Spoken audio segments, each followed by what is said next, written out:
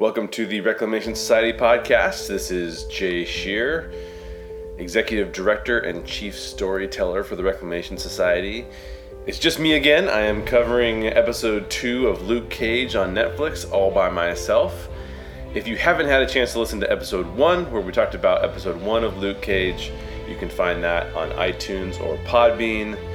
As always, there will be spoilers on this podcast. We get pretty in-depth into what's going on. So if you haven't seen episode 2 yet, go watch that first. Unless you don't care about spoilers, then don't worry about it. As always, love to hear your thoughts, especially since I'm doing this solo. Love to hear other people's opinions and other people's perspectives on what's going on.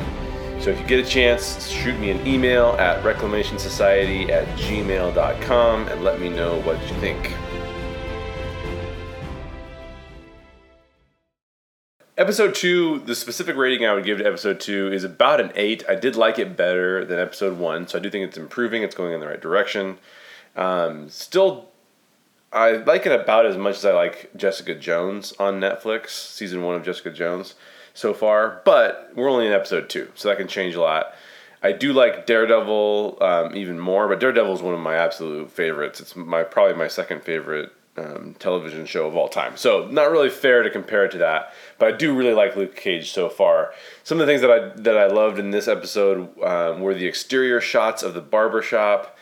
Really loved the interaction of the two guys playing chess, and I loved how they even handled text messaging in the episode. They've done that in some other shows really well too, and I kind of like how it uses audio and visual cues like the text messages popping up to really help the story unfold. And I already mentioned the soundtrack last time, which is really fantastic, so that's cool. I really like Mike Colter as the main actor, as Luke Cage. He's very good when he's the strong, kind of silent type. I do think that he's not necessarily always, nor should his character be asked to have complex visual emotions, because I think a lot of his emotion is kind of kept to himself. So I kind of like that better than, like, for example, in this episode, again, spoiler alert, when Pop dies, he has to show some different emotions. He has to show sort of a different side of himself. And that just felt a little weird to me, but no, I don't have a big problem with it. It's just that most of the time he's so silent and strong and brooding that was a whole other take on the character, and it was a little bit odd for me. But let's get down into the deeper questions. I like to give you my opinion just so you know where I'm coming from. But what we really want to do in this podcast is get into some of the deeper questions. And this time we actually do have some spiritual examples to look at in this show. So episode 2, what is it telling us is true about spirituality? It was interaction where Stokes and Pop are talking, and Pop says, what about turning the other cheek? So this is in reference to Chico and how they're going to handle Chico, because Chico was a part of this gun deal that went bad. Everybody ends up dying, and Stokes is looking for this guy to basically get his money back, but also to punish him for stealing the money in the first place and interrupting this deal. And that's when Pop says, well, what about turning the other cheek? And Stokes responds with, Jesus saves, I don't. And Stokes makes it clear that he's old school, sort of to the extent to which his code is strict and based on an eye for an eye type of interaction, type of justice, if you will. My take on that is I love the fact that this is the first episode where we're starting to see spiritual integration of some sort, so that we get into some deeper themes. I think it comes in obviously it comes in the form of this biblical reference where Jesus is reframing behavior and interaction. So this reference comes from the Bible, and Jesus actually says in the Bible, most people will say an eye for an eye, as if that's justice. But what Jesus goes on to say is that really, if someone slaps you on the right cheek, offer them your left cheek. And it's a portion of the Bible where Jesus is emphasizing love and understanding over fairness. It's a challenge. He's challenging those listening to him to rethink their behavior, because what he's trying to do is he's trying to push them towards love as a means of interaction, as opposed to a vindictive, vengeful sort of interaction. And so I believe it's Matthew 5, he is really upending the general sense of fairness and equality and how the world should work. And he's basically saying you should love one another more, and you're not doing enough to show love to one another. And so that's where this kind of spiritual reference comes out of, is this teaching of Jesus Christ. And so honestly, the reference is being used in a pretty solid way. Pop's purpose in referencing this passage to Stokes is for Stokes to rethink his killing of Chico. And he's imploring Stokes to show grace and love to Chico as opposed to giving Chico what he deserves. Because let's face it, I mean, Chico stole the money. Chico killed a bunch of dudes and is starting to ruin Stokes' reputation. So honestly, if we're looking at it from a justice perspective, and if you should get what you deserve, is death the right answer for that? I don't know, but certainly some pretty big form of punishment when you've betrayed somebody like that is probably equitable, so to speak. But I love this reference because it shows us that even hardcore people Stokes is really a gangster, right? So even he can make good choices, and based on Pop's influence, Stokes actually agrees to parlay at the barbershop. Not necessarily to turn the other cheek, per se, but at least to reconsider his killing of Chico. Which I really like that because it makes him more than just a two-dimensional crime lord, which I think is important, and it also humanizes him to a degree. And so I talked a little bit last episode about how I was afraid that they were going to go with two-dimensional characters that were not as fully fleshed out as a show like The Wire. I compared Luke Cage to the show The Wire. But this is a good example of them not doing that. So this is a good example of them using a spiritual principle from the teachings of Jesus to say, what if we were to go above and beyond what is justice, and what if we were to try and build relationships and not tear down our community? And Stokes actually responds in such a way that is positive to that interaction. So I thought that was good. I thought that was cool. I liked the integration there. The second spiritual aspect about what the story was telling us is true is in Luke's quote, "I ain't guilty, but I ain't innocent either." So Luke's saying it because he was in prison for a crime he didn't commit, but he's also acknowledging that he isn't perfect. I think this is fascinating, and it's worthy of consideration, because I think it's worth asking ourselves a series of questions. And the first is, are we guilty? Are you guilty? Am I guilty? Or are you innocent? And why? Why are you guilty, or why are you innocent? And if you are guilty, what are you guilty of? What moral code have you broken? Did you break your own moral code? Is there a moral code that you attempt to follow that you've broken? This is a great, deep spiritual question.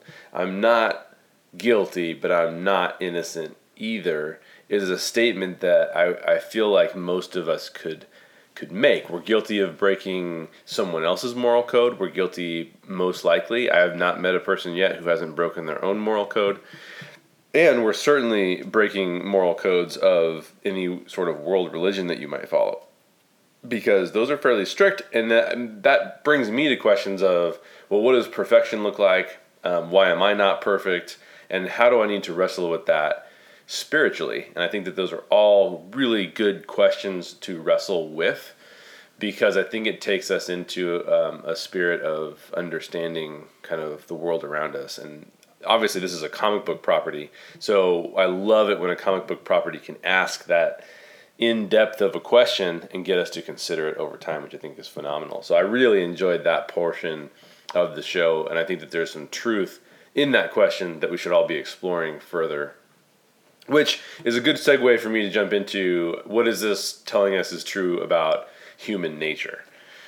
And there's a couple things I saw. One is that this episode spent a lot of time talking about respect.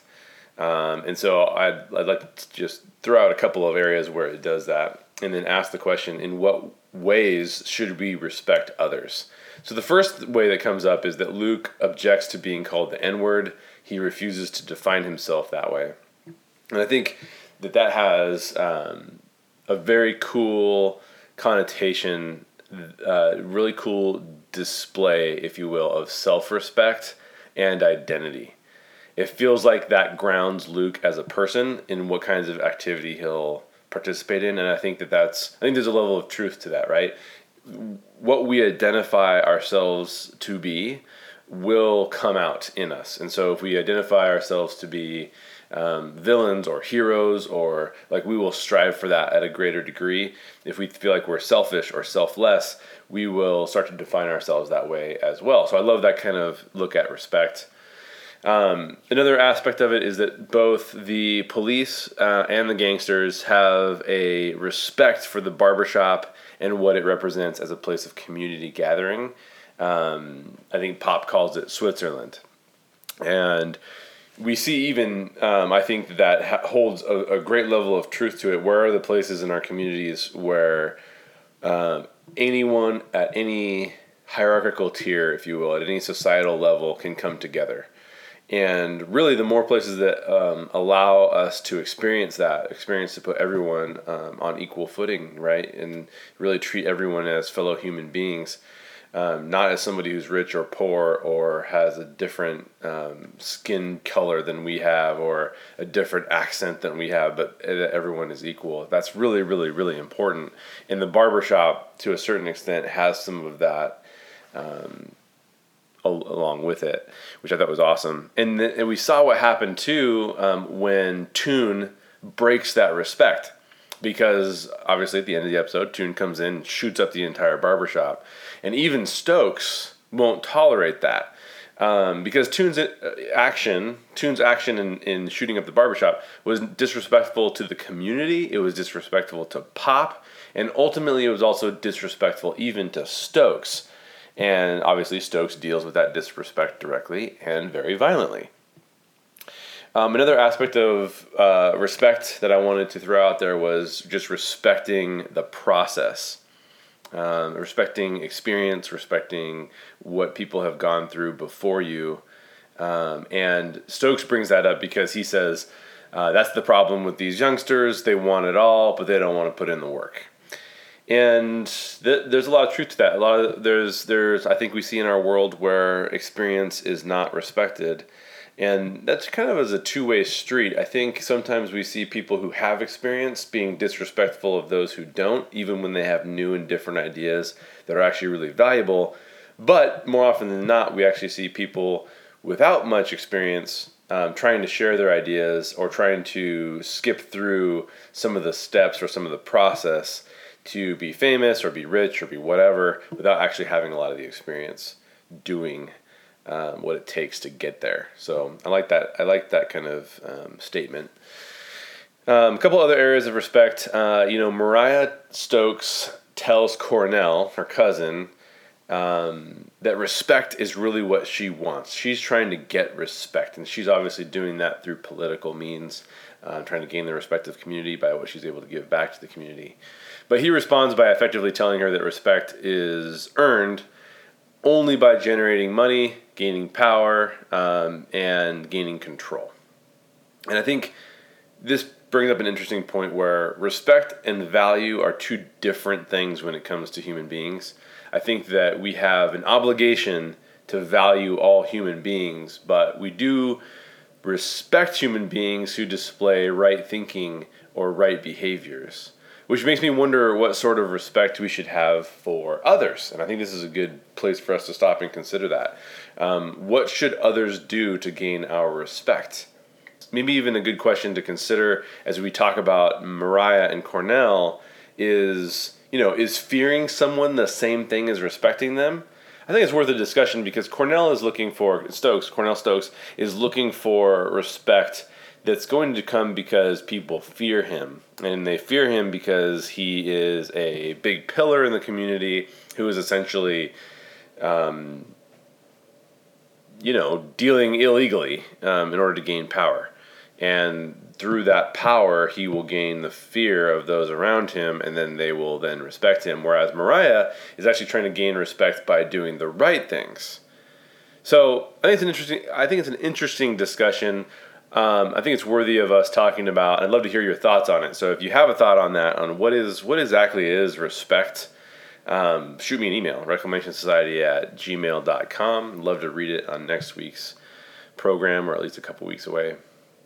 I also wanted to talk a little bit about Luke's journey and Mariah's journey, because we have these two characters here, and it's interesting to see them interact and to see the difference between what's going on with them. Last time in episode 1, we talked about Luke's reluctance to get involved. And we talked about how villains are selfish, but heroes are selfless. A villain looks out primarily for herself or himself, but a hero looks out for the interests of others. And Luke is still walking the path of someone who doesn't want to risk everything. We're not exactly sure why he doesn't want to risk everything. We're not exactly sure what it is that's risky to him, because obviously this guy is like pretty invincible. So maybe he wants to, he doesn't want to risk his privacy. He doesn't want to risk people taking over his life to make him do things that he doesn't want to do. But he does have an inherent desire to be selfless. And we can see that come out, and I'll get into that in a minute. But at the same time, I think we can look at Mariah, who's on the brink of turning into a villain.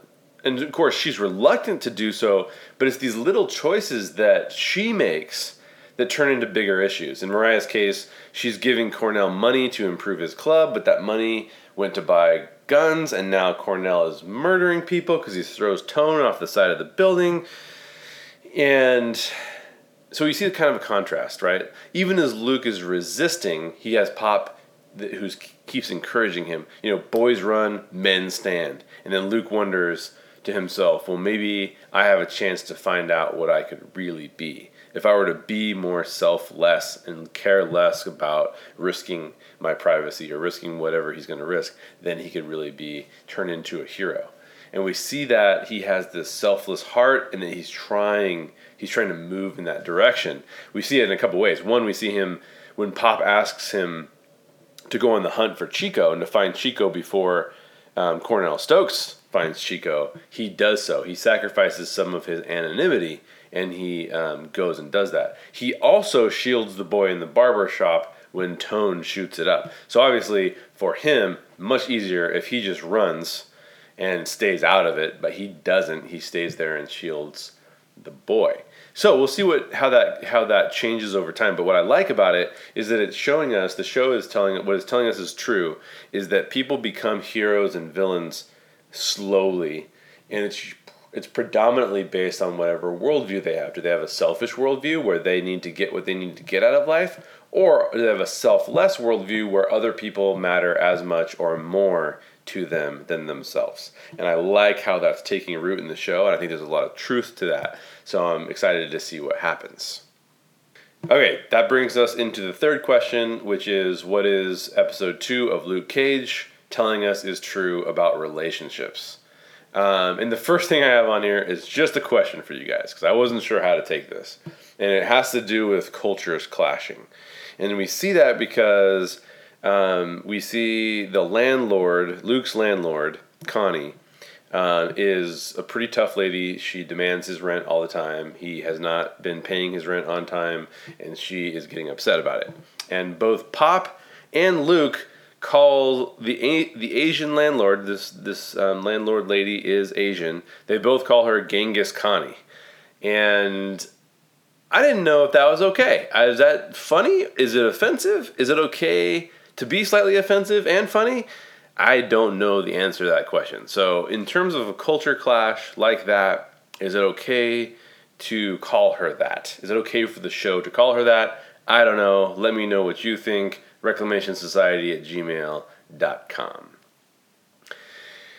Now, the other thing about relationships is our identity. And this is probably a little bit of a overlap between spirituality, human nature, and relationships. But in this context, I wanted to think about it in terms of how do we define our own identity And how can our own identity change in relationship to how we see ourselves, right? So it's this sort of like internal focus on ourselves to see who we really are. And I wanted to bring it up because the show gives us a good backstory into what Pop used to do before the barbershop. And Pop was a gangster, and Pop went to jail. But Pop turns his life around. Now he's this huge influence in the community because of what he has done, what he's experienced, he's sure, but also how he's turned his life around. And when Luke says to Pop, you can't save everybody, Pop gives his own life as an example of how people can change and why he needs to be there for people because he's seen the change because he himself was able to change. And I think I really, really, really like that comparison because basically Pop changed his identity. He went from identifying as somebody who was going to be in the neighborhood and on the streets as someone who was inherently selfish and just trying to gain for themselves, then to someone who was selfless and said, what I have isn't as important as what I give back. Which I think is fantastic. And it's this really cool kind of backstory to this character to show us how he has empathy for these kids in the neighborhood and how he's trying to change the neighborhood from inside. And I really like that. I like that a lot. And I think we talked about earlier about heroes and villains and their relationship to selfishness and selflessness. And the truth is, just like they showcase in Pop's story, the truth is that villains can become heroes and heroes can become villains. And the reason for that is because basically I believe every day of our lives is a struggle in one of those two directions. It's a struggle for what identity will we be putting on for the day. Do we put on the identity of someone who believes that I have to get everything I need to out of life myself, and therefore I will impede other people's success or progress or feeling of love because I need to get what I need? Or do we put on our selfless hats and say, look, we're all in this together, we're all trying to make it, and we should really live in stronger communities? And that ultimately, those minor decisions that are made on a daily basis will turn us more towards being a hero or more towards being a villain, I think. And so I like this, the show dives into that because people's lives can change. If you find yourself today and you say, look, I've been acting like a villain, I've been selfish for the past week, you can change your behavior tomorrow. It all comes out of what are you going to identify with? What are you going to identify yourself as? Where does that identity truly come from? And I think we see that. We see it in many different characters here. And we get to ask ourselves the questions of, well, are they making selfish decisions? Or are they making selfless decisions? And where is that taking them? I love that Pop turned his life around and is now helping change the community from within. Obviously, I'm bummed out that Pop is no longer a character in the show. But we'll have to see if Luke takes over for some of that community influence, which would be awesome. And he has an impact, right? Pop has an impact because Stokes is willing to talk to Pop about what to do about Chico. That's an impact. That actually has a hero in the community taking the time to go to a villain in the community and get the villain to make a more selfless decision as opposed to a selfish decision. And I think even at the end when we see Cornell Stokes crying, he's probably crying for a couple of reasons. One, he's killed his friend, Tone, and that does truly make him a villain. But he's also, I think, mourning Pop's death. And we mourn the death of heroes because without heroes, the entire world becomes selfish. And I think we all inherently know and desire to have people around us who are selfless. So that's a question you can leave for yourself at the end of the day. Do you want to be more selfish? Do you want to be more selfless? And what would that look like in your life? And I have no clue what it would look like in yours, but I definitely know that as for me, I would love to be more selfless. I wish that I wasn't as selfish as I am, but I do think, in my definition of truth, a lot of us are inherently selfish, and we're born that way. And we have to find things to be able to overcome that. that's it for this episode. Make sure you subscribe, and we're going to be talking more about Luke Cage on Netflix. We have a Stranger Things series that we're also doing. I just purchased the Batman v Superman Ultimate Edition. I'd love to do a podcast on that as well. So make sure you subscribe to the podcast, whether it's on iTunes or Podbean, because we're going to have lots of material coming out very soon. Love to hear your thoughts on the podcast. Undoubtedly, I've said something really dumb and you would love to tell me that I'm an idiot, or I've said something cool and that you love it and you want to talk to me about it. Love to have that happen, and in fact, I'd love to read some of your feedback on a future podcast. So please write to us at reclamationsociety@gmail.com. In the meantime, there's lots of cool storytelling out there. Just make sure that you look at it a little bit deeper, question it, and figure out where the truth lies. Thank you for listening, and we'll see you next time.